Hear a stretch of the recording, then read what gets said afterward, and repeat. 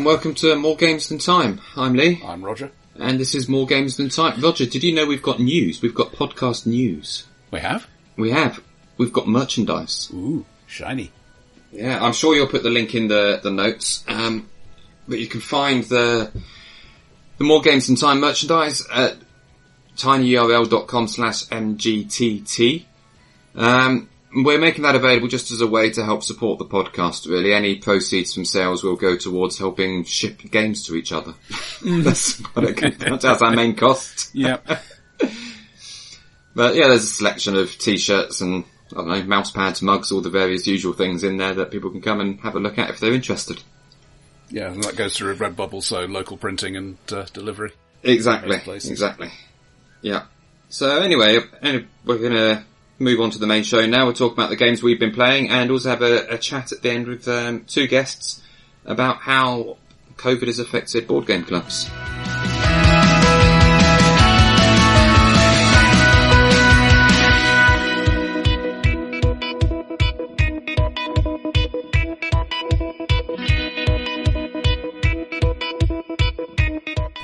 I've been playing Savannah Park, which was a new game that came out in December, I think, from the famous Messrs. Kramer and Kiesling. Mm-hmm. I don't know, is it one you've heard of or not? No. I think I've heard the name, but it's a generic sort of name, so... Yeah, and it was a low-key release, I think. There wasn't a lot of hype around it. But I've always been a fan of Kramer and Kiesling games I've played in the past, that my experience suggests that they have a fairly light rules overhead, but a bit of depth to them. So Savannah Park is themed around the savannah, as you might have guessed.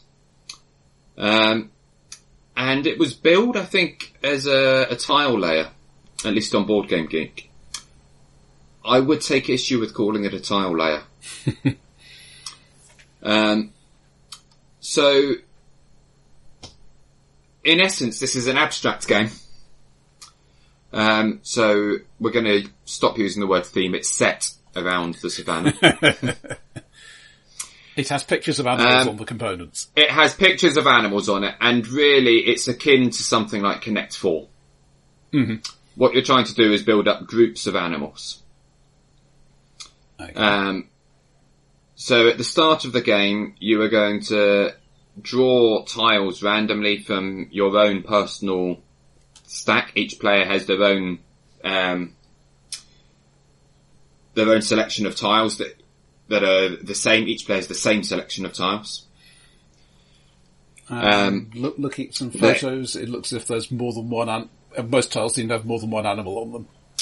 They do, yeah. So the way this works, it's once you draw your own stacks, you place them randomly onto the board in front of you, whilst not covering up the board in front of you has lots of open hexes, and some with grass on, some with trees on, some with rocks on, and some with fire on. Mm-hmm. When you place out the tiles onto the board, you place them into the blank spaces until you've got 2 left, and then you place them covering up either the grass or the trees. What you do on your turn then is to select one tile, which you have to move. Okay. And when you move it, you flip it over and then it shows your player colour.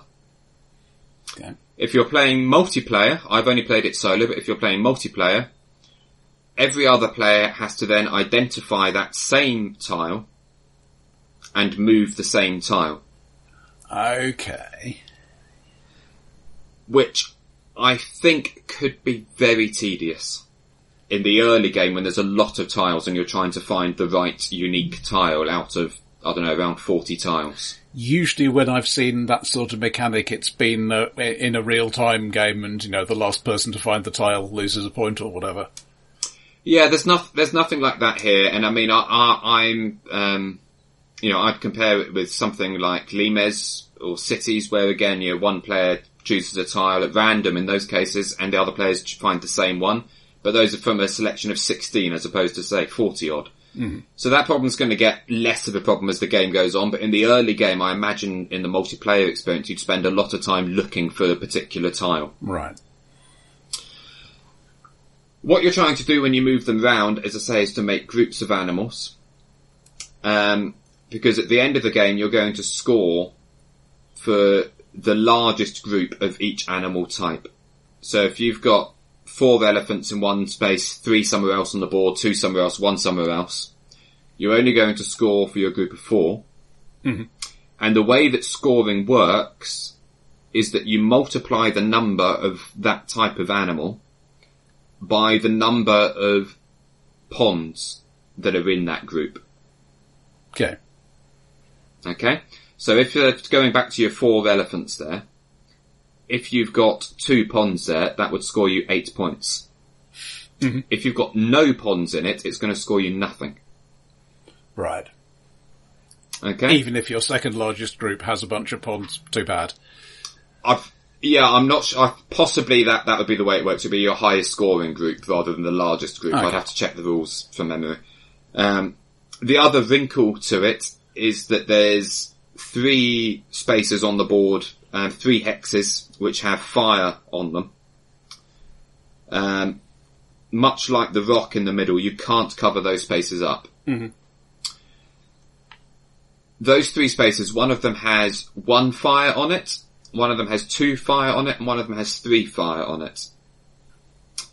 At the end of the game, before scoring, the first thing you do is remove from the surrounding hexes, the hexes surrounding those fires, any tiles which have the same number of animals as there are fire on the tile, on the space that's neighbouring it. Okay. So if you've got, if you've placed a hex with 3 animals, it doesn't matter if it's 3 elephants or an elephant, a giraffe and a zebra. As long as it's 3 animals and it's next to the space with 3 fire, then you remove that tile before scoring it, and that could potentially break up a group. Sure. If you haven't placed it well enough. Any more than 3, you can leave it there. Any fewer than 3, you can leave it there. But it would have to be exactly 3. Sure. Okay? And that basically is the game in a nutshell. It conforms with my expectations of Kramer and Kiesling that it's a fairly light rules overhead game. It's recommended ages 8+. I haven't yet found the depth in it that I was expecting. Mm-hmm. Which is a shame. And it also comes in a much bigger box than I was expecting. This is a relatively inexpensive game. I think it was less than £30. And it's in a sort of Ticket to Ride size box. Which, I'm not sure what order we're going to put this out in. As you might find us alluding to in a moment when we talk about games that we've exchanged, shelf space is a big factor right now. Yeah. So I'm not sure it's one that's going to hang around in my collection long enough for me to find that depth if it is there. Looking at it and hearing you describing the rules, it sounds as if it has a lot superficially in common with Cascadia in that you're trying to make patterns of animals and so on, but this doesn't obviously have the special scoring shapes that Cascadia does. No, it doesn't have that variability to it. There is an alternative, what they call variable expansion in it, which I haven't tried. But the way that works, you've got on the standard board, you've got the 3 trees and you've got 6 grass spaces. The alternative version is that you have tiles with those trees and grass spaces on, so it's just a different map setup in terms of its shape. Yeah. That's it. As well as, you mentioned Cascadia, I mentioned Connect 4 earlier, but the one that comes to my mind is, what was the Reiner Knizia abstract tile layer? Axia. Mm-hmm. And it is a tile layer, and it is a pure abstract. It doesn't have any setting at all. But again, you're creating groups of shapes and colours, and you only score for the biggest groups. So there's that similarity there.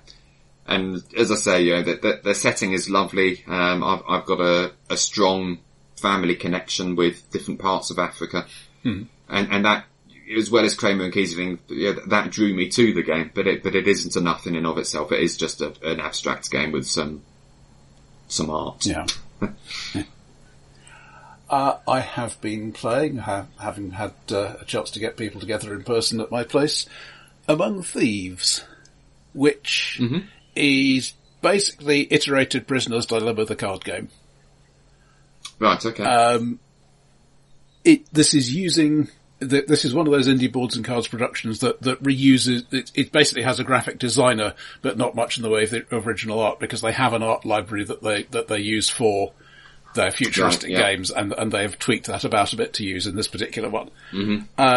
So, designed by Floyd Pretz, this came out in 2019, and this is one of those ones that I picked up because I was demoing for them, and therefore got games as part of my demo pay.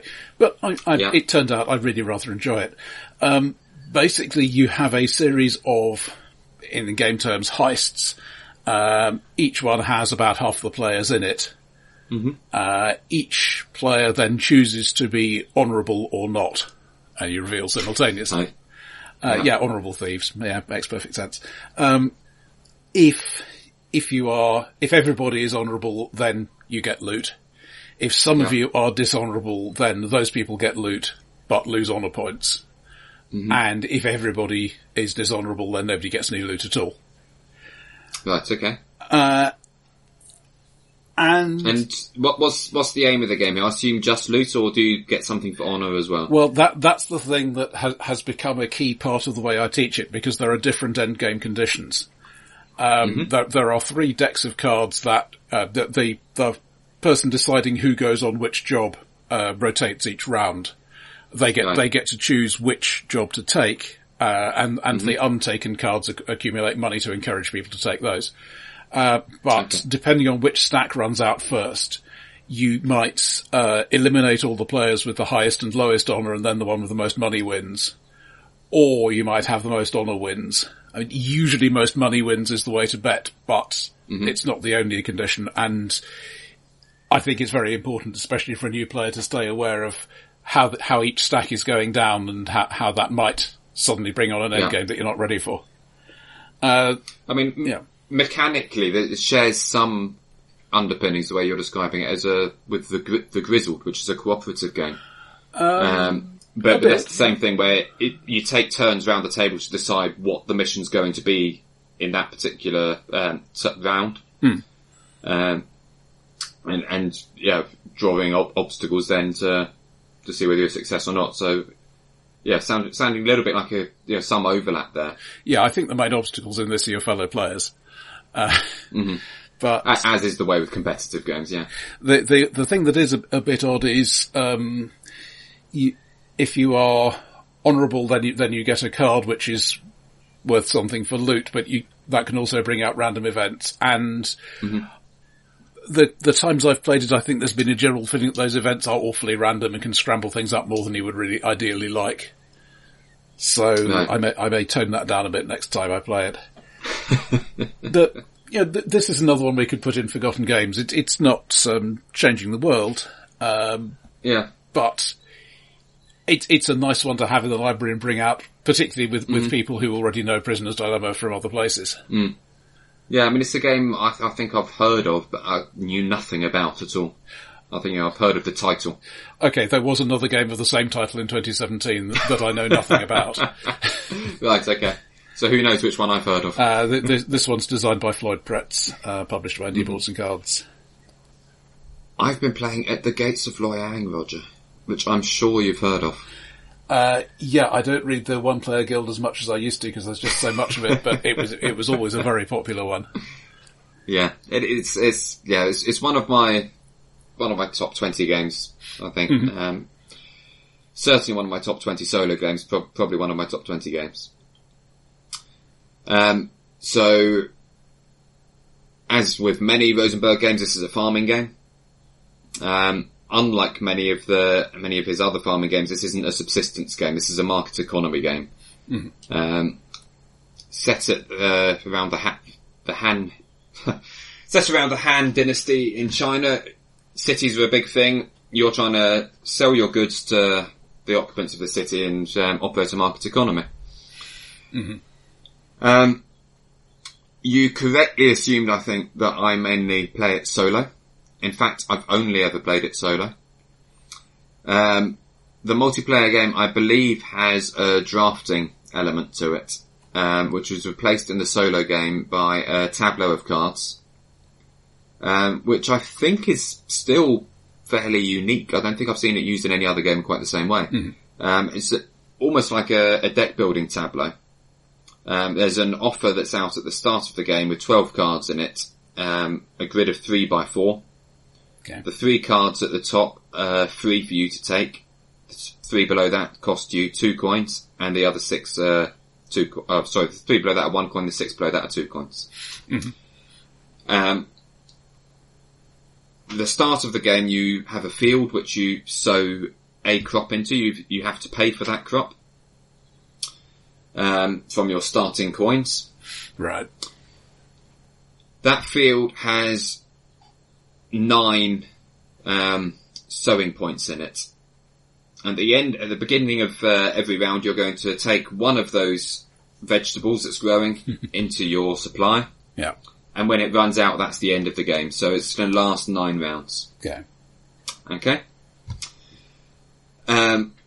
Through the bulk of the round, you've got several things that you can do as many times as you want, with the exception of playing cards, which you can only do twice. So in the multiplayer game, as I say, I think it's a drafting game. In the solo game, you're taking cards from that tableau and playing them straight into your area. Okay. Okay. Those types of cards are regular customers, which are what you really want. To satisfy a regular customer, you're going to need 2 vegetables, which might be the same type of vegetable, there might be 2 different type of vegetable. You're going to have to supply them 4 rounds. Each round they'll give you increasing amounts of money. You can skip supplying them for 1 round. You can't skip supplying them for another. There are also special customers, one-off customers who will pay you more money, and even more money if you have more regular customers than special customers. There are markets where you can exchange one type of vegetable for another. There are helpers who will let you do special things interacting with either your own tableau that you're building up or in the multiplayer game with other people's tableaus. In the solo game, you draw some cards at the beginning to simulate another opponent, so you can still do that level of interaction. Okay. And the other card that can come out from the tableau, although there's fewer of them, are more field plots for you to sow crops into. The other way to get field plots is that at the start of every round, as well as harvesting crops, you will turn over a new field from your own little stack. And again, there's 9 of them, so you'll draw the last one on the final round. Right. Okay. So basically what you're doing, as I say, you're growing vegetables, you're selling vegetables, you're trying to get money. It sounds as if there are lots of moving parts and a lot of your decisions are how to plug them together. Exactly so. And although what you're trying to do is get money, the way you score points is not necessarily obvious when you first play the game. So there is a path called the Path of Prosperity with 20 spots on it, 20 places. Mm-hmm. You start the game on place 1 on that, so there's 19 spaces you can potentially climb to get up to the 20th spot on the Path of Prosperity. At the end of every round, you will automatically advance 1 space. So you're going to get at least 9 points. Yeah. You can also, at the end of your round, spend money to advance a space, and the amount that you spend is equal to the next spot on that space. So if you're in space 5, you can spend 6 to advance to space 6. And it sounds as if you want to do that relatively early in your progress, therefore. Well, it's going to get more expensive as the game goes on. Conversely, your engine's working better at the end of the game and you're getting more income. Yeah. So there is this sort of give and take of when's a good time to push and get those extra spaces. And I've seen some people that will take a loan. You can take a loan at any point in the game to get 5 coins immediately. So I have seen some people take a loan of 5 to advance immediately. Mm-hmm. But then the loans can be quite quite harsh for paying them off. So that there, as you say, there's a lot of moving parts. And if you've come across it on the One Player Guild, you might see some people say they scored 16.7. There is no 0.7. That 0.7 is that they've got 7 coins left over. They weren't able to spend it to move up to the 17th spot on the bar. But if you're comparing your own previous performance, then it's a basis. Exactly. Yeah. So yeah, exactly. So that's the way that works. It's it takes probably 30 minutes per player, 30 to 60 minutes. You're definitely going to, even solo, you're going to do between half an hour and an hour. Mm-hmm. So it's not a long game. But it is one that's, it can induce a lot of analysis paralysis because of all the moving parts in it. And a very pretty one. You've got all these wooden veggie pieces. Yeah, absolutely. It lends itself to some nice online photography with all the various veggie meeples, brightly coloured. And it's still, I think, unlike any other board game.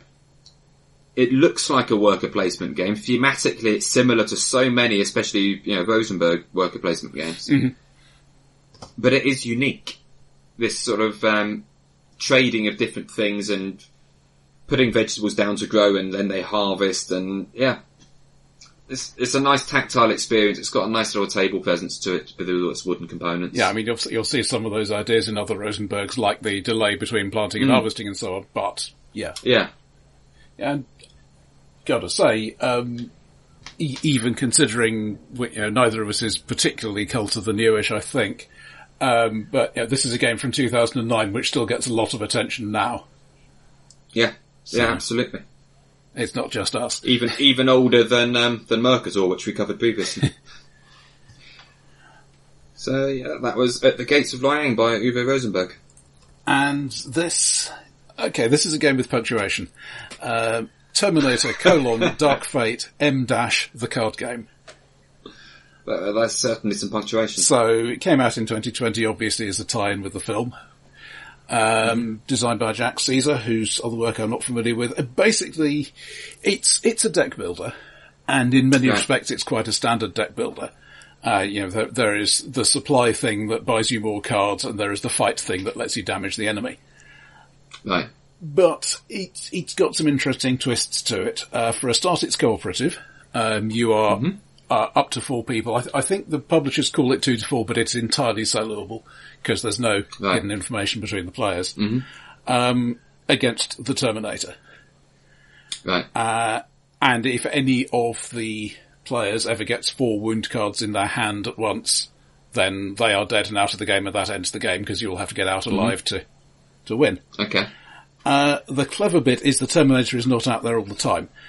So it's somewhere in the top cards of the deck. Beginning of the game, I think it's shuffled into the top 5. And that number will vary a bit later on. So as you get more cards coming into the market, and you can take as many cards into the market as you like, the risk of its coming out increases. You can't hit it until it's visible. But on the other hand, it's not that nothing bad happens to you until it's visible. Right. And then you can either, you've got various attack powers. You can, if you do enough damage to it, you can stagger it, and then you can, you or somebody else can play a card that is, the drill press or whatever that can kill it in one action. Or if you haven't got one of those, you can just build up even more damage. I don't think you said, but presumably killing the Terminator is the way to win the game. Yeah, sorry, that is the win condition. Yeah. So I'm not 100% certain I've ever seen any of the Terminator films all the way through. Man, you're even less exposed to pop culture than I am. Yeah, so kill a robot from the future, basically. Yeah. And it is big and tough and mostly indestructible.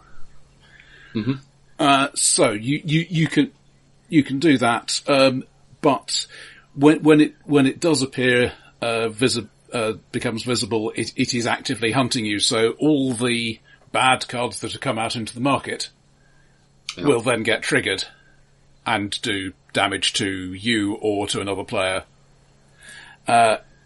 You can run away, but that removes all the damage it's taken. And if it had taken, say, 10 damage, then you will shuffle it into the top 10 cards of the deck. And so that helpful. Might give you a grace period to arm up until it comes back, or it might not. Yeah. And presumably the trade-off there is that you're not losing your damage that you've suffered. Yeah, well, you might have time to heal. Yeah, but it's not automatic. Yeah, there are cards that produce healing effects, but those are the things. This is, I must admit, the bad bit. The deck is big, which is not normally a bad thing, but I think it's something like 100 or so in the deck you shuffle and draw from. Yeah, and that means it can be quite easy to get streaks of good or bad luck. Yeah, I'm familiar with that from other games. You always think, a bigger deck of cards, more variety, more variability is going to be great, but what it actually means is more randomness. Yeah, and particularly when you've got, an extra ammunition card. I can't remember the exact name of it, but it's basically you use with your gun to do more damage. Well, that's great. I've not seen the gun yet. Yeah, and presumably it's more of a problem in at lower player counts. You're going to see more cards at the higher player counts. I don't know if you can trade cards between each other or in a fairly limited way. Yeah, not as before. So there is that capacity there. It might not be easy. I don't know. So that said, I enjoy it mostly as a solo thing. I have played it a bit solo and a bit multiplayer, and. Yes, on the one hand, sometimes the cards will just slap you in the face and you will die quickly, but it's a pretty short game even, when you're playing it to its full length. Yeah.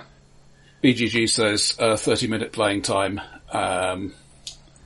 and yeah, maybe for sort of 2 or 3 players who aren't particularly fast or 4 players who are, but certainly a solo game would be more like 10 or 15 minutes. Right, wow. I wasn't expecting that. Well, that's the thing. Also, the publisher, River Horse, who seem to be UK based, were selling it for a £5 plus postage. Right. So I thought, worth the punt. And it's not a game I love, but it's a game I'm introducing to people because I can easily see that one might. And I think with a bit of tweaking of the deck,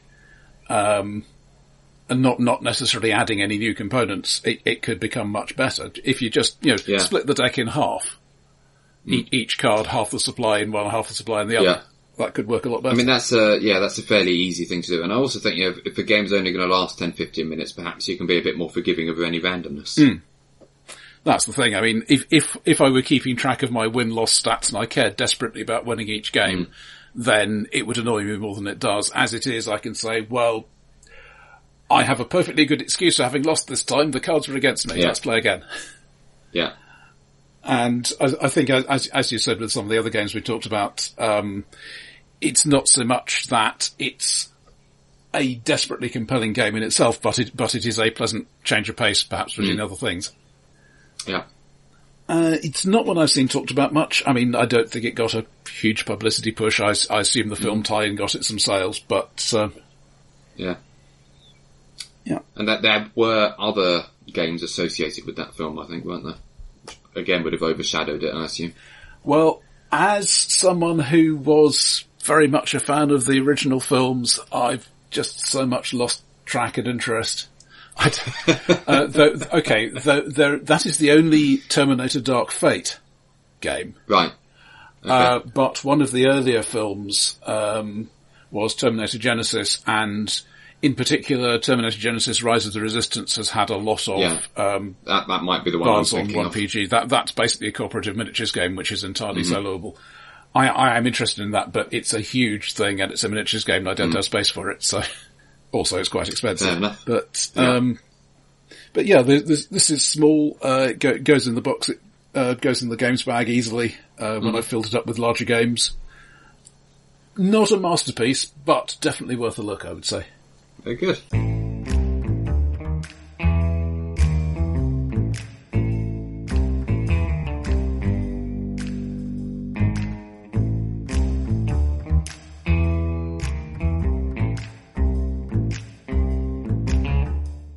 Roger, you sent me D-Day dice.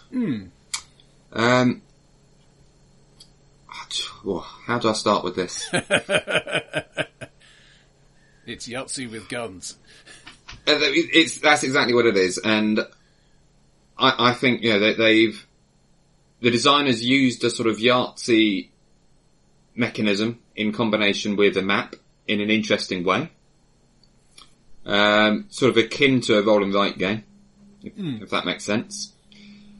And they've sort of used those mechanisms to simulate a war game in a way that's more complex than Yahtzee, but still a lot simpler than most war games. Is that fair? I think that's fair, yeah. Yeah. And I can see why people enjoy it. That said, predictably, it's really not for me. A lot of dice involved. Well, there's dice involved, and also it's just from a theme point of view, and I think we've touched on this before, but I have difficulty in using anything for my own entertainment in which real people suffered. That's fair enough. And war's obviously pretty near the top of the list of that, and that's my own hang-up. I'm not going to harangue anybody for enjoying war games. I understand that they can be educational and all those other things. And I'm also slightly hypocritical because I will watch the occasional war film. Yeah. I think there's a whole side argument to be made about ethics in wargaming, but I'm not sure this is the place for it. Yeah, exactly. It's something, maybe we can get into it at a later podcast discussions, or maybe we avoid it with as large a Varg poll as we can afford. But, I think had I actually played the game more than once or twice before the Kickstarter happened, I would probably have tried to get just the basic box, because I'm honestly not convinced that all the add-ons that I paid a large amount of money for are going to change the game around enough to maintain its interest when it is still the same basic mechanic. I don't know, I may be wrong. That's an interesting observation. I mean, yeah, I must admit, I didn't play it enough times to get into any of the expansions at all. But I was surprised. There are 3 more boxes that I didn't send you. Oh, really? I was going to say I was surprised by the size of the box when it arrived. So, yeah, there's a lot of content there, as is the way of Ultimate Editions on Kickstarter, I suppose. Yeah, that was. I would say it was my one great big exploding Kickstarter, but I also backed the Ogre Kickstarter back in the day, which was similarly... Right. It starts off as Steve wants to make the best possible edition of his favourite game. And ended up being, okay, we haven't actually got anything else we can throw into the box, so we're going to stop now. Well, it made me think as well of Railroad Link, when you lent me that. Again, I was thinking small box game, but of course, because you had the Kickstarter edition, there was this rather large coffin turned up. Yeah, I do have this completism, which obviously the people who are running Kickstarters are aware of and pander to. I mean, usually people don't pander to me, but I think this is probably quite a common feeling for gamers to have. I want to have the entire this game. It does seem so, yeah. It does seem so. Certainly, as you say, it's that there's an industry growing around it on Kickstarter. And so, yeah, not a lot more to add about it. It's a mechanically solid game. I can see why people enjoy it. Not for me, D-Day Dice. Yeah, I think it's one I'm going to have to bring up here or out to wherever I'm spending the day at work, and then when I've got 10 minutes to spare during the day, just try a new variant, try it out a bit, and I won't be amazed if I end up selling it, but I want to at least play it a bit before I do that. There's nothing wrong with that. I've got plenty of games that I acquire in the full expectation of moving on after a few games. It just seems like a bit of a shame after all the hassles they went through in production. Fair enough. I'm not vaguely aware of some mutterings on Board Game Geek, but I mean, one doesn't know the inside information, but there certainly seem to have been departures with large amounts of insults being thrown in all directions, and hang on a minute, where's all that money gone, and things of that sort. So, Right, okay, so, And internet stuff. The guy who was actually doing the production on it has ended up shutting down the company he used for that and is now doing something else entirely because it was just too much hassle. Yeah. Right. Yeah, okay, one of those. And you didn't lend me, but I've got to play anyway, Spirit Island. Yes. Yeah, so I've still not actually played it single player. But I have had 2 multiplayer games, one with 2 very experienced players, and the other one with a fellow novice. Okay, how do you get on? I really like it. It's a good game, isn't it? There are little fiddly bits that I might change. I do find the Explorer figures mechanically just a bit awkward to move around on the board. And this great sea of white is sometimes a little hard to read at a distance. But, it felt... I'm not sure if it's an official categorization of game or anything like that, but what I think of as pandemic-adjacent games, so something like Flashpoint, which I love and have played a lot of, has the same basic idea of you take your turn and then at the end of your turn the bad stuff advances. And you spend your turn trying to cope with what you know about that. And similarly, V Commandos, which is now V Sabotage. These are 2 of my favourite games. And this is all... It's a combination of firefighting the immediate problem, deciding which immediate problem to deal with, and thinking, okay, here is the limited information we have about what's coming next, what can we do to mitigate that? And Spirit Island really raises that to a new peak for me. Yeah, I think you're absolutely right. I mean, the influence of Pandemic is pretty clear. You know, you're revealing cards to change the board state with stuff flowing from one area into another. You've got some idea what's going to come up, but you don't have perfect knowledge. All of that is in there. And it's just then that bad thing will happen, or the other way around. I can make that bad thing happen, and which of those is going to be worse? Which of those can somebody deal with? Yeah, so it's just, as I say, it's just amped up, and then you've got the added complexity of the deck building on top of that. And so the first game, the person whose copy I was using has all the expansions. And didn't want the faff of separating everything out. So what we ended up doing was... So you were in at the deep end. Well, no, we used base game spirits, but all the cards that go into the general deck were still there.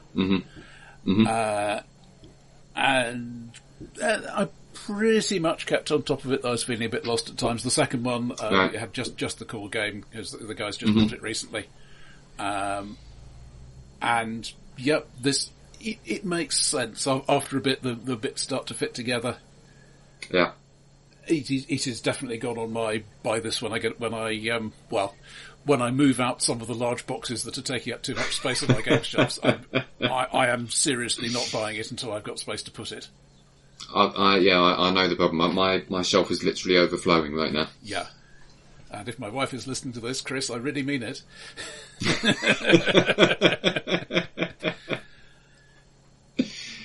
Apart from anything else, I've had a bunch of Kickstarters arrive recently. That's the problem, isn't it? Yeah, I've had several turn up and several more I know that are imminent, and it's already overflowing, so I do need to get rid of some. Buy my games. Anyway. Yeah, more games than time. Somebody should use that name. More games than space as well. But, that will definitely be, what I can see myself getting far too into this, and I don't usually do deep dives on a single game, but there's clearly a lot to discover here. Yeah, I agree with all of that. So I'm glad you enjoyed it.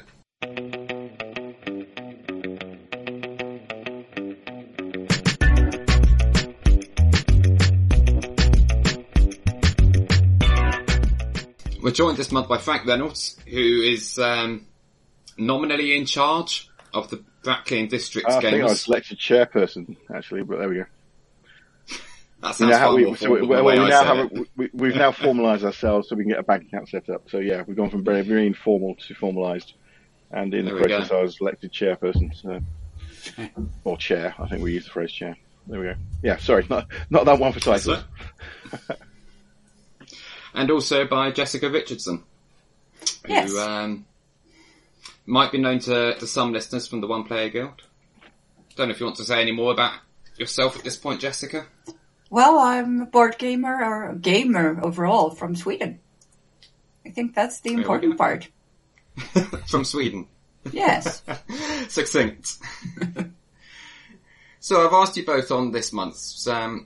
around this time last year, we did a series of episodes where we spoke to a board game publisher and to a retailer and to a convention organiser, talking about the effects of lockdown at that point on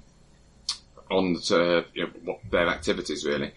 We never talked about the smaller scale side of the way that lockdown affected board game clubs and just people getting together generally. Lockdown obviously is now a thing of the past, at least in the UK. But I think it's still worth revisiting and covering. Because it's, COVID is still here, we're still living with it. Backmean District Gamers, that Frank is the chairperson of, is my local group, and he knows that I haven't been along a very long time. And part of the reason for that, the main reason for that really, is that, COVID is still a thing, and whatever the government says, I'm still being cautious. Yeah. So yeah, I think I'd just like to step in there, because it was actually easier for me last year when the rules were no gatherings larger than X or whatever, and everybody knew what the rules were. Whereas now it's the rules are apparently pretty much do what you like, go back to normal. And each person has to pick their own safety point between that and total isolation. Yeah. And Roger, you kind of organise your local group, don't you? Using the term loosely, it was started by somebody else on Meetup, and he no longer has time for it. So Meetup was the platform that was on, and we get people in through Meetup. And they require an official organiser who has the keys to determine when meetings are going to be and so on, and that ended up being me and one of the other blokes. And I'm the only one who ever actually logs in, so yeah, I guess. Frank, could you sort of talk about some of the issues that you've experienced organising things over the last 2 years now? Yeah, so the Backmean District Gamers, or we call ourselves the Bad Gamers, we've been going for about 20, 25 years. I've only been there about just over 10 years. In some respects, there was a strange coincidence. Our previous venue started messing us around just literally the lead up to COVID. So they were raising the prices, they were cutting down on what we could and couldn't do, and we got a sense they didn't want us to be there. So in some respects, when COVID hit, it was a blessing because it took that problem away. We then had the problem of, well, how do we keep the club going, etc. We obviously suspended the club until, I want to say, June or July of 2020. Would that be right? Sounds about right, yeah. Yeah. Then we moved. We found a new venue. There's lots of building work going in the local area, and there's a brand new sort of community hall. We found that. We got that going. And that got us back to gaming, albeit with masks on, etc., and in a large hall with 2 meter distances, etc., and things like that. That was actually very useful. And as a strange coincidence, we actually found that we had new members coming along, because by the nature of lockdown, people, I guess, were looking at their hobbies and what they were doing. And we actually drafted in a bunch of new members. So we recruited about 3 or 4 new members. We're only about 16 as a full membership in the whole club anyway. So there was both, in some respects, although it stopped us from meeting, it was actually been a blessing in terms of we've got a new venue, a better venue, and we've grown the club. The other side of it was that we lost the RPG group. So when we had a group of about 8 people coming in playing RPGs, they, with lockdown, went onto line to roll D20, and then when we came back into the real world, they said we're going to stay on roll D20. So we lost that side of things.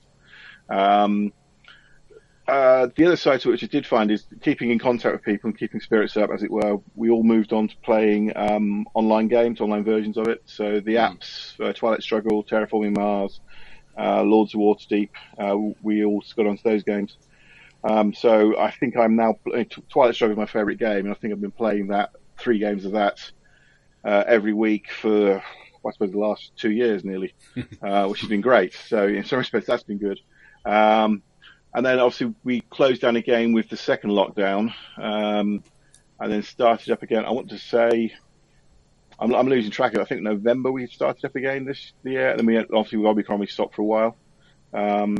But overall, it's been a pain. We've lost people from it, but we've also gained people, and we've got a better venue. So we've ended up in a better place for it, I think. Not say you would ever want this as a thing, but we've adjusted effectively for it, and we're in a better place. In that, obviously, the online games continue as well. So there's a richness to the gaming community in our group, which wasn't there before. It was just Tuesday nights and occasional calls, etc.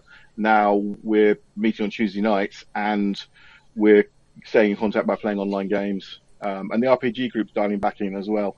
They're coming along occasionally to the Tuesday night meetings, etc. Sorry, I've gone off on one there. No, that's good. I mean, you've started to touch on something as well, which is the positive sides of it. And you mentioned online gaming, and this is why I asked Jessica to join us. So, Jessica, why don't you tell us your experience of board game clubs and the pandemic? Well, we had a totally different situation in Sweden because we never had a lockdown to begin with. We've had several different types of restrictions, but we've never went to a full lockdown. And 2 shorter periods, about a month each, we've been restricted to meeting maybe 7 or 8 people at once for personal gatherings, which means smaller board game groups has worked fine. But even though we didn't have a lockdown, basically all activities or everything was shut down, even though they were enforced to, just to keep people safe, which means that we haven't had any meetings or whatsoever at all during COVID. And they didn't even move to online, most of them. I know several smaller groups have moved and played with their friends in online, but most of the clubs has basically just shut down and waiting for better times. So I had to search for board gamers elsewhere. And I played board games online with people from Board Game Geek, but I also ran into a group called the Herefordshire Board Gamers, which are based in Herefordshire. They had basically no existence online at all before COVID, but they realized to keep the mental health and keep the wellness of their members, they needed to do something to ensure that people had something to do during lockdown. And they started playing online. They have their Discord server. They are using Facebook. They are using all platforms they can find, because that is also something we have to remember. In the beginning of the pandemic, everything crashed. You couldn't go on BGA, Board Game Arena, because it crashed. So they tried Zoom meetings, and they tried webcams and different platforms to get gaming working. And I'm not the only international participant in their group now. They've actually caught people from Estonia. We have 2 people from Sweden. So there are a lot of people playing with UK people now. Yeah. Can I just add to that? That's a point I hadn't picked up on. My personal online gaming, playing through Twilight Struggle, has expanded outwards. So there's people I knew on Twitter, as friends on Twitter through my gaming community, who are all around the UK, who I now play Twilight Struggle with and Lords of Waterdeep quite regularly. So yeah, it expanded through that because people are looking to reach out to people, and that can be asynchronously through the app. You know, you play a couple of turns a day, or via WhatsApp, you end up chatting and then playing the game online in real time. Yeah, I mean, I find it really interesting. As Roger knows, I'm kind of technology averse and not antisocial, but I keep myself to myself a lot. But this sort of the way that the pandemic has provided the impetus to bring people together at the same time as creating major problems for local board gaming regular groups for people. I just think that's a really interesting juxtaposition, and that was, as I say, that's the core of why I wanted both of you on to discuss this, is the negatives and the positives as well, because the positives of the pandemic aren't something we hear a lot about. No. No, it's, yeah, I would agree. It's been a mixed bag. The interesting thing for me would have been is if it hadn't happened, where would our club ended up at? We would have probably been forced at the venue we were at, and we may not have found a new venue because the actual building we're in now wasn't built when the pandemic started. Yeah, I don't know what the track would have been, but it could have been that the club just disappeared because we couldn't find another suitable venue. Yeah, I do remember. I think it was, as you say, we always traditionally met on the Tuesday. And I remember the Monday and the Tuesday, it was just countless emails going backwards and forwards between all of us in the group, basically on the lines of where are we going to meet up tonight? Yeah. Yeah. And then that day, that Tuesday, was the day that the lockdown happened. Yes. Yeah. Yeah. Yeah. Yeah, so that's different. I mean, also during the lockdown, the town's grown, so we've got more members joining from that point of view. That we've got a bigger community in Brackley. We have had problems like yourself. You've not been around, Lee. There's also a few other people haven't come back because of concerns over it. So, but yeah, the club was always evolving and changing. I mean, yeah, we're in a better place after 2 years later than we would have been. Personally, it's richer. The other side of it is, though, we used to do gaming in houses, so we would go around on a Friday night to Mark's house to play games on a semi-regular basis. Obviously, that all stopped. And the other side of that, I noticed, in some respects, it was like, hey, fantastic, we can't go out. Being a bit of an introvert and loving games, it was like, well, I can play games at home. But that became not so easy because my hobby desk, which is what I play on, which I'm sat at now, well, that had my laptop on it for work. Yeah. And then our dining room table had my wife's laptop on it and screen on it. And so, yes, you can move things out of the way, but after doing that 3 or 4 times, you get fed up with it. So you end up losing that side. So there was a sort of yin and yang. We lost the richness of gaming at home, which, I'd play a board game once a week at home by myself or with my son, and that stopped effectively. Yeah, we had Vicky on the podcast a few episodes ago now, who is a solo gamer, and she was saying the same as what I've found, that after the first month of lockdown, exactly what you're saying, packing stuff away, creating table space, it just became a chore, and I just stopped playing games altogether. Yeah, and the scale of things is not made, but it is strange how that, and obviously there's a mental health side to that, which is, I mean, the room I'm in now talking to you is the room I used to working from, and it's the room I go and play my hobbies in. Yeah. And it was my man cave, for that classic phrase, coming back from work, see the kids, 8 o'clock at night, come up here, and then it was my time. But if I spent 12 hours a day in here working, it was like, I don't want to come back in here. And when I did, it was depressing.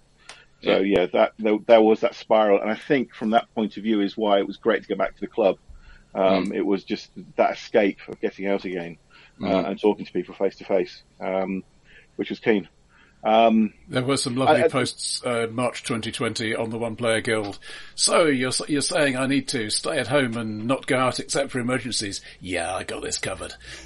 Yeah. I think that was something with solo gamers. The aspect that we spoke about before, I think, of, say, my experience of playing less games, that wasn't talked about so much. I think for a lot of people, solo gaming, people did discover that during lockdown for the first time if it wasn't something that they did previously. Yeah. So there's that side to things as well. Yeah, I'm not much of a solo gamer, and I'm much more likely to do it.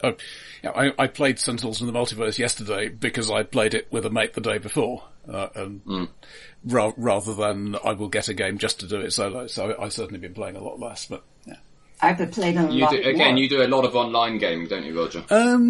Well, not a lot now.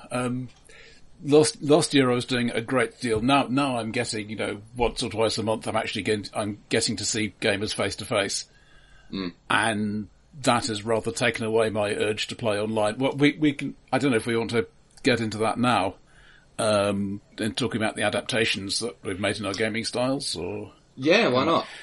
And for me at least, it feels as if there's a big difference between your rules sites like BGA, like Yucata, and your sandbox sites like Tabletop Simulation, Tabletopia. You go onto BGA, you cannot make an illegal move because everything in the game has been coded up.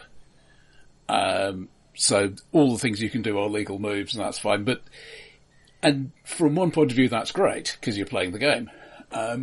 But I find it does seem to cut into the socializing. The entire reason we're here is to do the game thing, not to chat over the table. Whereas Tabletop Simulator, it's a 3D environment, and alright, you don't have actual people around it, but you at least have the feeling of a space in which we are playing a game, rather than a space which exists entirely to support the game. This may be just my weird way of looking at it, but the socializing element of board games, to me, works a lot better with something like Tabletop Simulator. It's an interesting observation. I don't know what Frank and Jessica feel about that. I've never tried it, so I don't know. But my whole reason for being in the board gaming hobby is that side of things. I was a video gamer before video games came online, and I realised how I was sat in a room by myself playing video games, and that wasn't good for me. So I've not tried Tabletop Simulator, so I'll have to give that a go.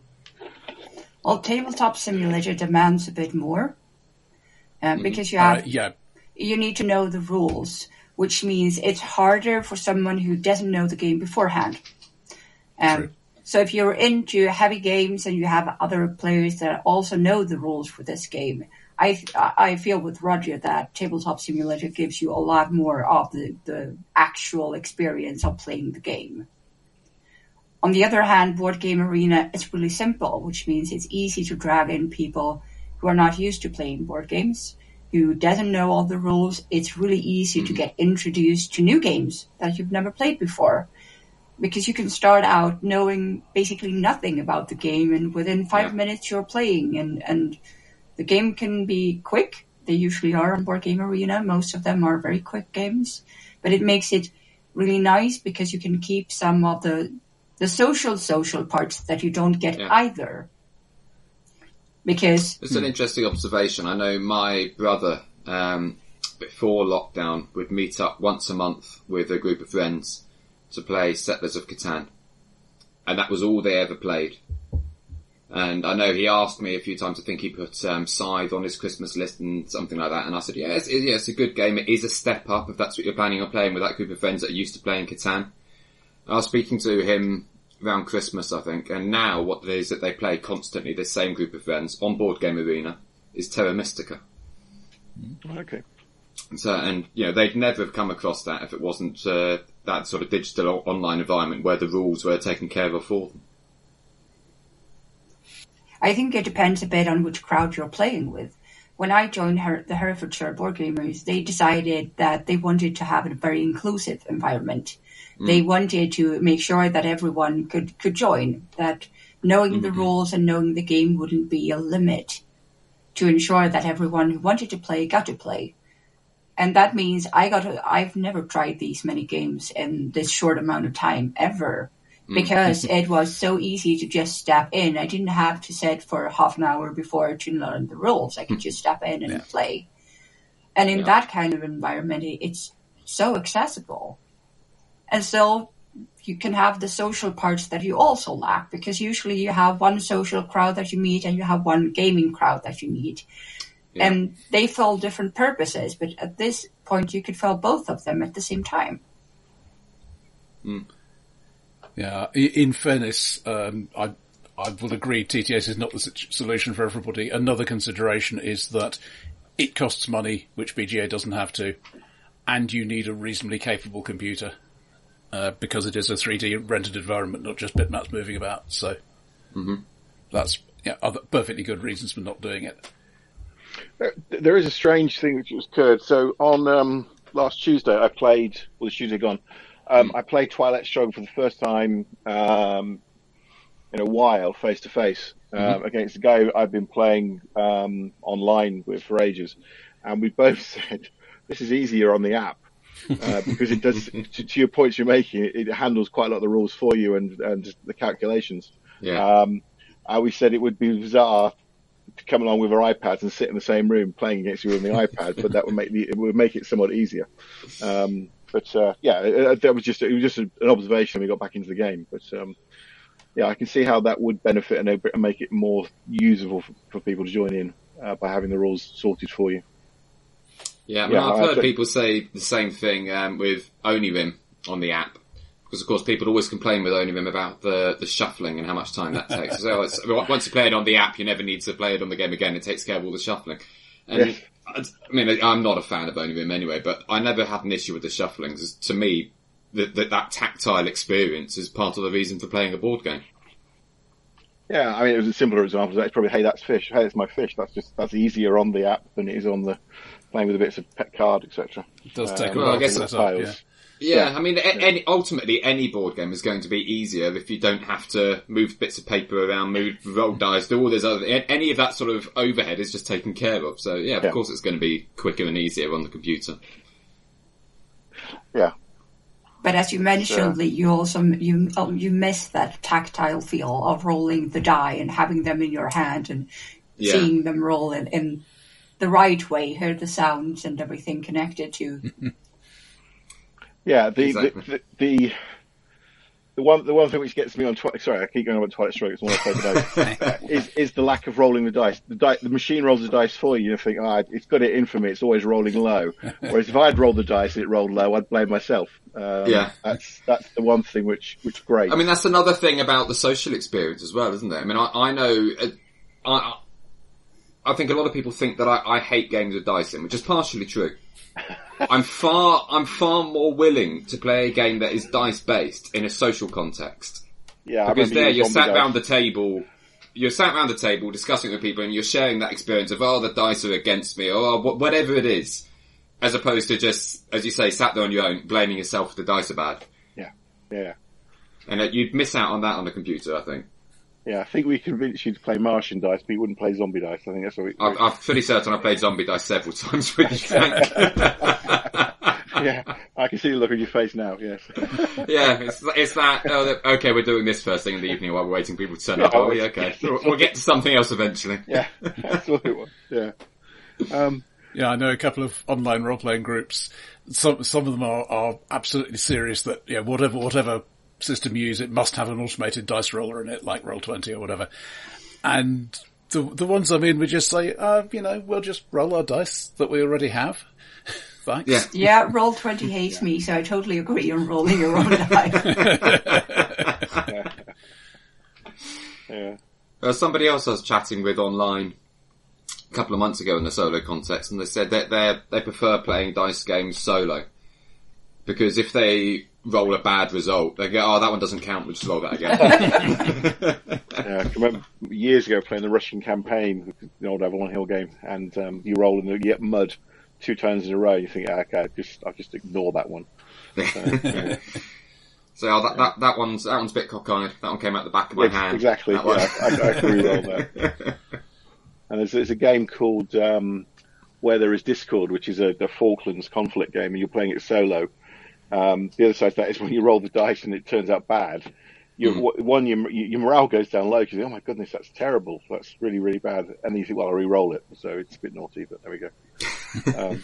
So there was one point on the lockdown I was going to pick up on is we didn't really encounter any reticence to come back.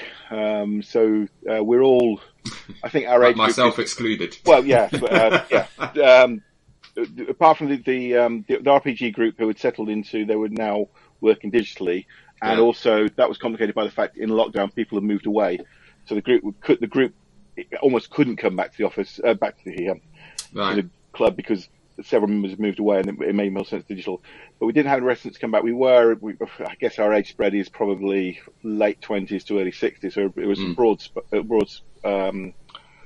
scope of people. We don't have a reference to that. Most people are happy with the mask handling, and then all the cleaning up we had to do, etc. With the wipes and the things like that. At this last Plan B thing, we agreed as a group that we were happy because we've all been triple vaccinated not to wear masks, and I think it was mandated at the time because it say there's only at maximum probably 15 of us in a room. But we did have a few people coming along, and they kept their masks on as they were sussing us out, which we said was absolutely fine. But please understand, we're happy to do this. So there wasn't a big concern I found, but I can imagine others had different experiences. But I mean, it's an interesting thing, because I think from my perspective, I'd be happier with masks on and with windows open. Yeah, we did have the windows open because it got too cold. Yeah, well, exactly. See, I don't want to force that on other people. Yeah. So, it's cold now. I understand other people want the windows closed. I understand other people don't want to be wearing masks, so I just don't go. Yeah, no, it's understandable. Yeah. Yeah. The group in Herefordshire, they solved it by doing both. So they have in-person sessions, and they are still keeping their online presence and doing online sessions at the same time. Mm-hmm. Yeah. So if you want to stay home and it's the Thursday that's supposed to be a meeting, then you can choose if you want to go there or if you want to stay home and play online. So they had broadened all their activities by having both areas on both floors available to them. That's a very comprehensive and good approach. How was that driven in the club? Was that driven by individuals, by a committee, or I'm interested in how the leadership factor in how that happens. Well, they have a committee, so they share the responsibility, and several new people have joined the committee and grown in responsibility and are now responsible and holding these either in-game or online sessions and to making sure that someone from the committee is present and can help out and make people feel welcome. And they widen all their activities in all fields. They now approach role-playing games, video games, while they before were just board gamers mostly. Yeah. Out of curiosity, Jessica, I know you said that there's several other international people that have joined the Herefordshire Club. Yes. And you say, so the committee's expanded. Are any of those international people on the committee, or is it still just the local? Well, I'm one of their RPG helpers, which means I'm helping out hosting and doing role-playing games. Mm-hmm. It's harder for me from a different country to join in, but I have helped out. They are hosting charity events, and they wanted other people's eyes to keep track of it being fair when they had raffles. Yeah. So even if I'm in a totally different country, I can still contribute, which is really nice because it makes you engaged and wanting to stay. I mean, something else that occurs to me as we talk about this is I don't know how different the RPG player's experience is. Because going back again, Frank was mentioning earlier with our local group, where we were looking for a new venue just before the first lockdown. One of the big concerns I seem to remember was having a venue where board gamers could play, where tabletop miniatures gamers could play, and where role-player gamers could play. But the club before we incorporated all those aspects. But now, after lockdown, the RPG group have decided they're happier online. Yeah. So I wonder how the RPG experience has differed from the board game experience in this time. Well, I've actually got roped into it in terms of you're broadening out the depth. I now play once a fortnight with them, but the core group are playing 2 or 3 times a week. I think it's benefited them immensely. As I say, the group physically distanced itself. People moved. Physically moved away. People went to live back with parents or moved away from areas, etc. It's kept the group together. So even now, the main DM, he's now moved out to Chipping Norton, which is 30 miles from here. So it's kept it together, and there's been a richness in play, etc. How they recruit new members, I haven't thought about that. If they were going to do, I mean, if anybody rings up and says they were interested in role playing, I point them in with our club. I put them in their direction. But yeah, I think of all the types of gaming at the club, that's the one which benefited the most from lockdown in terms of it moved online and it's made it easier. I mean, if I say to my wife I'm going out Tuesday nights and I'm going out Thursday nights to play games, she would have said, no, you're not. If I say Tuesday nights I'm going out to the club and Thursday nights I'm expecting to sit on the phone like we are now for 2 or 3 hours, she's happy with that. as odd as it is. And I guess that's the same. Most of us are middle-aged men with families, so it's easier to fit in playing games on that. But I know they do Tuesdays, Thursdays and Sundays. So there's a richness there. Yeah, just thinking of the times I've been involved in the slightly organisational side of conventions, the board gamers want a great big room to a first approximation with tables and chairs. The role players want lots and lots of tiny rooms. Very few venues actually offer both. Yes. And just thinking of something like UK Games Expo, where I used to do role-playing demos for Steve Jackson Games, and they would have 3 groups in a room, of which one was trying to do, subtle horror, and the table next door is doing shouty D&D. It just doesn't work. No, I mean, that was the issue with the local venue. Our previous venue had the separate room for the RPG players to get together, and we were hoping to replicate that in the new venue, I think. Yeah. Yeah, which we in some respects we could do, but that's a side issue on that. I mean, interestingly, the only RPG playing I've ever done has been online, albeit text-based rather than video-based. Okay, yeah. One side of the game which I was surprised, and this is pushing from a personal point of view, given I was a dedicated console game until about 10 years ago, I didn't pick up video games in the lockdown phase. I thought, I thought it'd be Netflix, playing board games, and video games.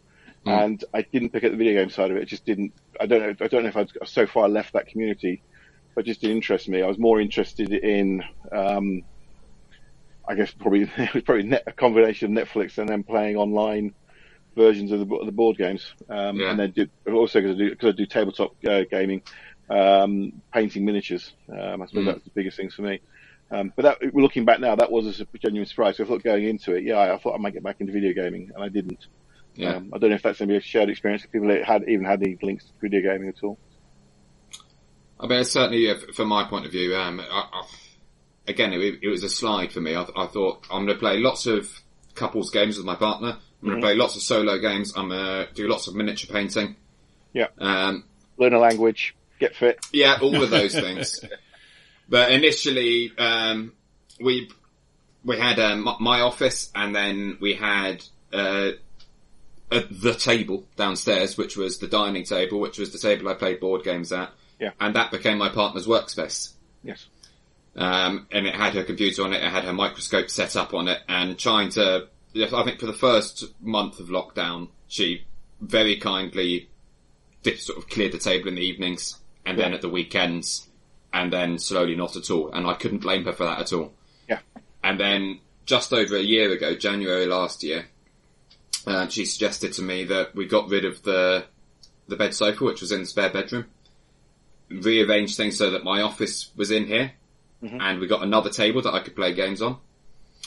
But like you were saying, Frank, it's my workspace as well as my hobby space, and actually I'm not sure I want to spend time up here doing hobby stuff. Yeah, exactly, yeah. That was the real, I think it was about 3-4 months in, I remember talking to my mother on the phone saying that how I realised my morale had gone down because the room, which was my place I went to for my sanctuary and raised my spirits at the end of the day, no matter how bad the day was, when I got into this room, I felt great, was now depressing me. And that was the sense of entrapment of like, well, you can't go anywhere else. That was the sense of imprisonment I felt. And that was surprising because if you said to me, okay, you got 2 years at home and you have your evenings to yourself and you can spend them, etc. You'd think fantastic. Actually going through it, it's strange. The odd thing for me is, and almost a proof of point, I've swapped jobs in the lockdown and I'm now only a 20-minute drive to my office. I'm going back into the office quite regularly because we haven't fully staffed it yet. And I notice when I drive home in the evenings, my morale is a lot higher. And when I come up here about 8 o'clock at night to do my hobby stuff, it's a lot better. Yeah. So it's almost just proving the point of lock me in this room for 16 hours a day and I'm not happy, despite it being my man cave, Yeah. Which really shouldn't be that surprising, I suppose. No, going in, you'd think fantastic, but no. I've been very much appreciating how fortunate I am because I came here, which is High Wycombe, from London. And my wife came from Bristol, and so we ended up with quite a large place, which is, by most people's standards, far too large for us. But it does mean that, I don't have to be in the same place every day.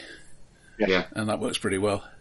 Yeah, I've got friends who are on Twitter from my sort of miniatures gaming side of it who it's up north, for want of a better phrase, and they've got outbuildings which they've converted during lockdown and now have permanent gaming rooms. I'm just sat there in absolute awe, thinking, when I retire, if I can persuade my wife to move north of Birmingham, maybe we can achieve that. But at the moment, it's not going to happen.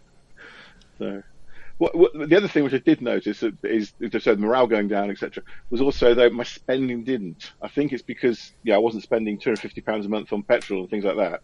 But I had more money to spend. I don't know if other people's experience, but looking back, I probably spent as much on gaming in terms of feathering the nest and buying games and miniature games, and even bought more role-playing games because I started talking to the group there. That was a bit of a surprise because I came out of lockdown without. Everybody says, yes, I've saved thousands of pounds. Thinking, yeah, I didn't. We ate better, and I spent a lot of stuff on my hobbies. Yeah, I certainly bought some games just before lockdown that I was planning to play at the club that I still haven't played. Yes. I bought some more in the early part of lockdown where, again, I think there was one that was for the club, and then there's been Kickstarters. There was another sort of binge, I guess, around December last year where I bought some more games, and the spending on that didn't go down, but there's always, it's the trouble of a hobby that you're looking forward to doing, isn't it? Yeah. That you will spend money, think, well, this will be good when we get to it. Yes. Yeah. But then and getting to it. Thing. I mean, if you do Kickstarters, you're already used to thinking, I can't play this now, but I need to decide now whether I'm going to buy it. Yeah. Meanwhile, if it's a social thing where, if it's a board game, you want sort of 3 other people to play it with you. And they've all been in lockdown for the last 2 years doing exactly the same thing. They're saying, well, when we get out, we'll play this. Yes, it's a huge backlog. Yeah, I've been the administrator for the Shut Up and Sit Down Purple's Choice Awards, which is basically the forum community, because I inherited the forum when they shut the official one down. And one of the awards that people specifically asked for was the great big multiplayer game that I'm really looking forward to finally getting to playing. This year we also had, and I finally got to play it and it was worth it, award. Well, I found I bought a lot of games that I played online that I could put in my shelf feeling I've already played this. So it's not another one of all those games because I have way too many that I haven't played yet. Sorry, so you're playing effectively an online game for a nominal amount of money. Yes, and then I buy the actual physical version of that game because now I know it. I don't have to read up on the rules because I know the rules now, which means that whenever I meet people, it's going to be so easy to just play it with them. Okay, that is interesting because I'm sort of a sample of one, but that was always a fear that maybe by having the games they wouldn't coexist. But obviously, the likes of Days of Wonder, etc., see it as a marketing plan for the purchase of the physical games. So that there's a proof point there. That's interesting. Yeah. Also, the people I play online with and the people I play face to face with, they overlap a bit, but not hugely. Yeah. Yeah, same goes for me because my online people are in the UK. yeah. I mean, I play probably 2 games of Twilight Struggle with a guy in Scotland. I know on Twitter, but I've never actually met. And we could stand next to each other in the crowd, and I don't think we'd recognise each other. On the chat you share how life's going and things like that. Yeah. So it is strange from that point of view. You could say it's an expression of Facebook friends, Twitter friends, etc. It's driven that. A bit like yourself, Lee. I was probably slightly more into technology, but wasn't really into the social media side of things. But that side's driven a bit more in terms of my breadth of contacts has expanded from it. Not as much as Jessica's, but it is from that side. You're not joining in any online role-playing groups in Sweden? Well, I have my... I meant Frank. Yeah. Right. Not a problem. Not so far, no. Although I have got Pulp Cthulhu, that's the last one I bought, and I do quite fancy playing that at some point. So that's, I have to say, yes, I probably spent a silly amount of money on role-playing games, which won't play. Miniatures games are my vice for that. Yes, okay. So, sorry, Jessica, you were saying then? Well, I was thinking that there's a difference how my RPG groups, my local RPG group has handled it, because they've been shifting due to us not having an actual lockdown. We've looked at the current spread and shifted between playing online and playing in person. And they have no intent whatsoever on staying online. But they are using the online tools because it's easier, because you don't have to do the math. And is there age group? So I mentioned it's handy for the age group I'm in, which are, middle-aged men with kids and families. Are they their sort of age group, or are they younger? They are younger than me. Okay, so they have more flexibility in their social life then. Okay. Yeah. So, yeah, I mean, the role-playing in particular, I just find that so much simpler to play online from a point of view of organising, because it's secondary, so it's not my main thing. Playing that with Roll20. Whereas if you said to me, do you want to play board games or miniatures games or role-playing games on a Tuesday night, it would always be miniature games or board games. Role players would be a third point. Yeah. And if you said, as I said, if I was asked to go out, tried to go out on a Thursday night to play role-playing games, I wouldn't be allowed to, or it would be met with stern looks. So. Well, I guess from the European perspective, at least, role-playing games don't need props and table space and everything else, do they? It sort of lends itself to that. but it lends itself to the online experience more than board games, tabletop miniatures games, where there's a requirement for moving things around on the table in front of you. Well, it's very handy for combat to actually have all those markers and move them around, and it's not the same thing. I find, however, that role-playing games have the aspect of concentration. You have to be concentrated on the stories, and many times sitting at your computer and there's an email popping up or some message from some social media. It's so easy for people to get distracted from the story. And that, I find, is one of the problematic areas of playing online. Yeah. Yeah, I can see that. I mean, it's the same as when you're playing a game with somebody that's in between their turns staring at their mobile phone screen the whole time. Yeah. Yeah, which is the argument I came across recently against app-driven games. I mean, even if the app makes the game better, you've still got people looking down at their phones and then they're seeing this alert and that alert. I've had players fall asleep during a session because we didn't play with cams, and it got boring just sitting and listening to things. So. And that wouldn't have happened in person because someone would have bumped it a bit and told them to wake up if they started snoozing. I have done that in a face-to-face session. No reflection on the GM. I was just very tired. One thing that has been handy, I've generally been in very theatre of the mind oriented role-playing groups, so we'd have about as much props as we have now. Yeah. But it's sometimes really handy to be able to say, okay, here's the map of the situation you're in, and just drop it in as a screen share or whatever. Not the full virtual tabletop experience, just here is the thing that in the real world I would scribble on a piece of paper and pass around the room. Yeah. And I've got quite sophisticated with Inkscape and automatically generated hex grids and things like that. And there's a big rush in the market for different kinds of virtual tabletops to support the online gaming. That's new ones popping up all the time to help with the different aspects of role-playing game or board games, allowing you to integrate it with your own stuff or import your own files to make it look better. Yeah, jumping back around, so I just thinking of, so the role-playing came back into my gaming sphere through lockdown. Board gaming evolved because I ended up playing my favourite game more often, although I didn't play as many games.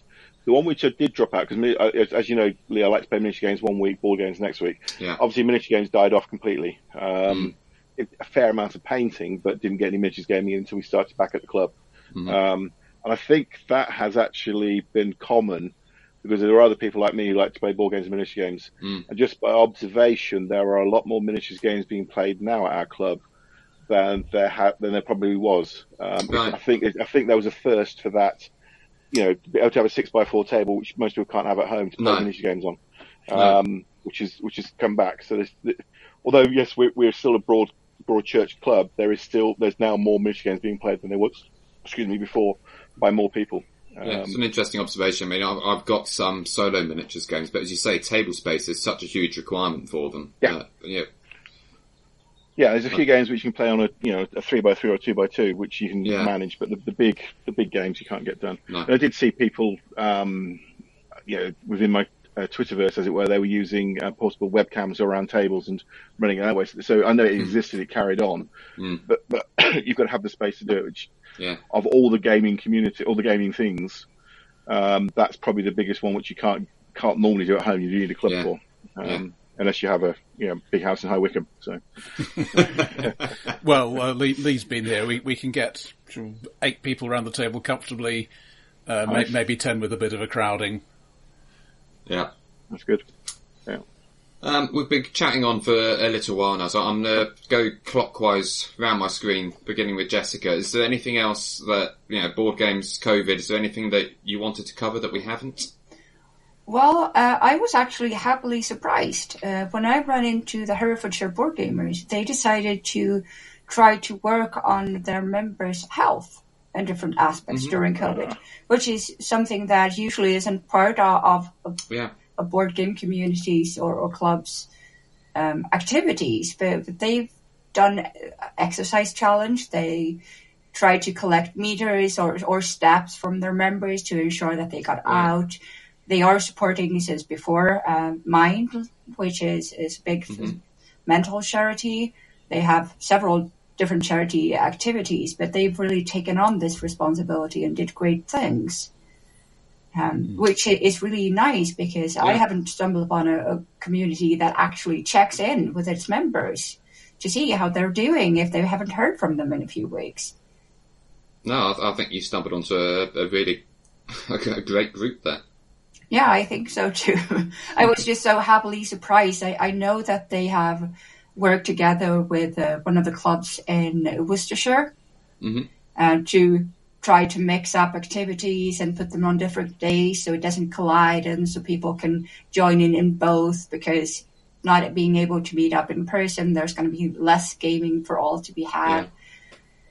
So I'm really happily surprised to see all the activities and the engagement from board game clubs to help people during COVID, to help them through. I haven't played this many games ever. I can play games every day. Even if I didn't have anything planned or there's no planned activity, you can jump on a Discord somewhere and ask, and there will be other people out there who also wants to play. Yeah, wow. So for me, I dropped the solo games because I don't have to.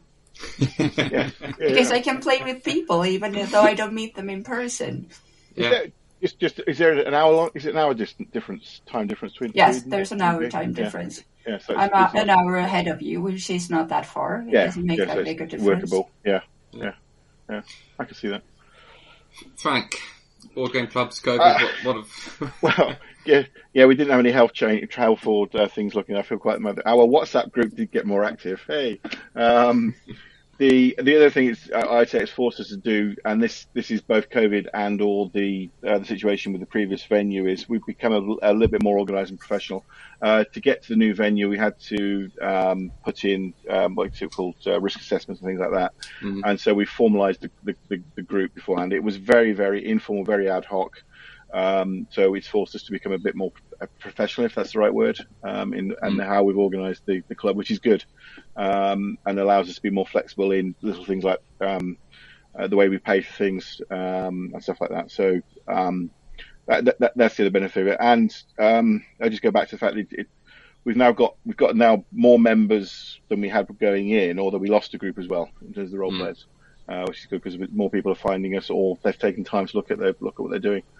And although as a community we've also grown, I guess as a shared, in no way am I paralleling us ourselves to the World War II community, but having gone through this as a shared experience with everybody, I think people are a lot more open and aware of each other. Yeah. So there is more checking in. I mean, being Brits, we tend to josh and wind people up as a way of familiarity. There is genuinely, at the end of that, are you sure you're okay? Type questions, and they're sincere of that. And there's a few people who've sort of, had quiet words, etc. So not to the scale that Jessica's and the Herefordshire group have done that, but there is a sense of checking on each other and being part of a community is stronger than it was before. Yeah, really good to hear. Roger? Well, we were sort of 6 to 8 in the face-to-face group before all this started, and we're currently about 4 in the face-to-face group now that we are meeting face-to-face again. I hope other people are going to come back. I'm in touch with some of them. They just don't really think it's a good idea to go out in public at the moment. So, fair enough. But, I mean, I was dubious about the whole Jitsi and BGA twice a month thing, but it does seem to have worked out for us, and we are at least still talking to each other. So, yeah. Haven't fallen out yet. Yeah. And Okay. yourself, Lou? Any comments from yourself? No, I don't think so. It's, I mean, as you know, Frank, my board game club COVID experience has been, one of distance, basically. You know, I took my time returning, and then, you know, I did on a semi-regular basis, and then, when we reached the point of year where windows started to get closed again, that was when I retreated. Yes, understandable. Yeah. Well, hopefully as the spring comes back, we'll see more regularly. Yeah. Hopefully the A43 will get sorted out as well. I know that's also a big problem. Yeah, that's also been a big deal for me. Yeah. The road between us has closed overnight, so what should be a 20-minute drive has been up to an hour at times. Yeah. Which at 11 o'clock at night is not pleasant. No. Normally, at this point, we let our guests plug various things that they're doing in the board game world, find out where people can find them. I don't know if either of you would like to plug anything.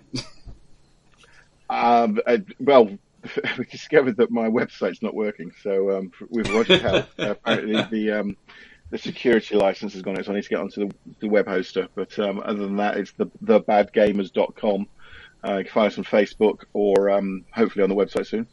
But we're a small one in Brackley, which is between halfway between Oxford and Northampton. Very, very friendly, informal group. Jessica? Well, I wouldn't mind seeing more people join the community of the Herefordshire board gamers. They are based in Herefordshire. I'm not really sure of their venues because I haven't been there, but I know they have a homepage. One day. HerefordShireBoardGamers.co.uk. And they are active on Facebook, and they have their own Discord, which you will find through the webpage. So I would love to see some new faces to join in our cavemen. And those links will be in the show notes. Great. Well, thank you very much, both of you, for joining us. Thank you. That was great fun. Thank you. It's been fun. Thank you. Good.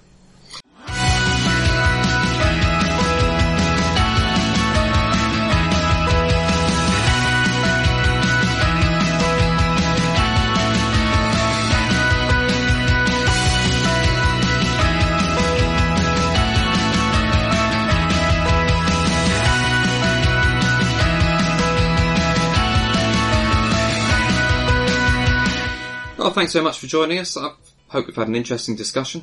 I enjoyed it. And don't forget to get your stylish and fashionable t-shirt.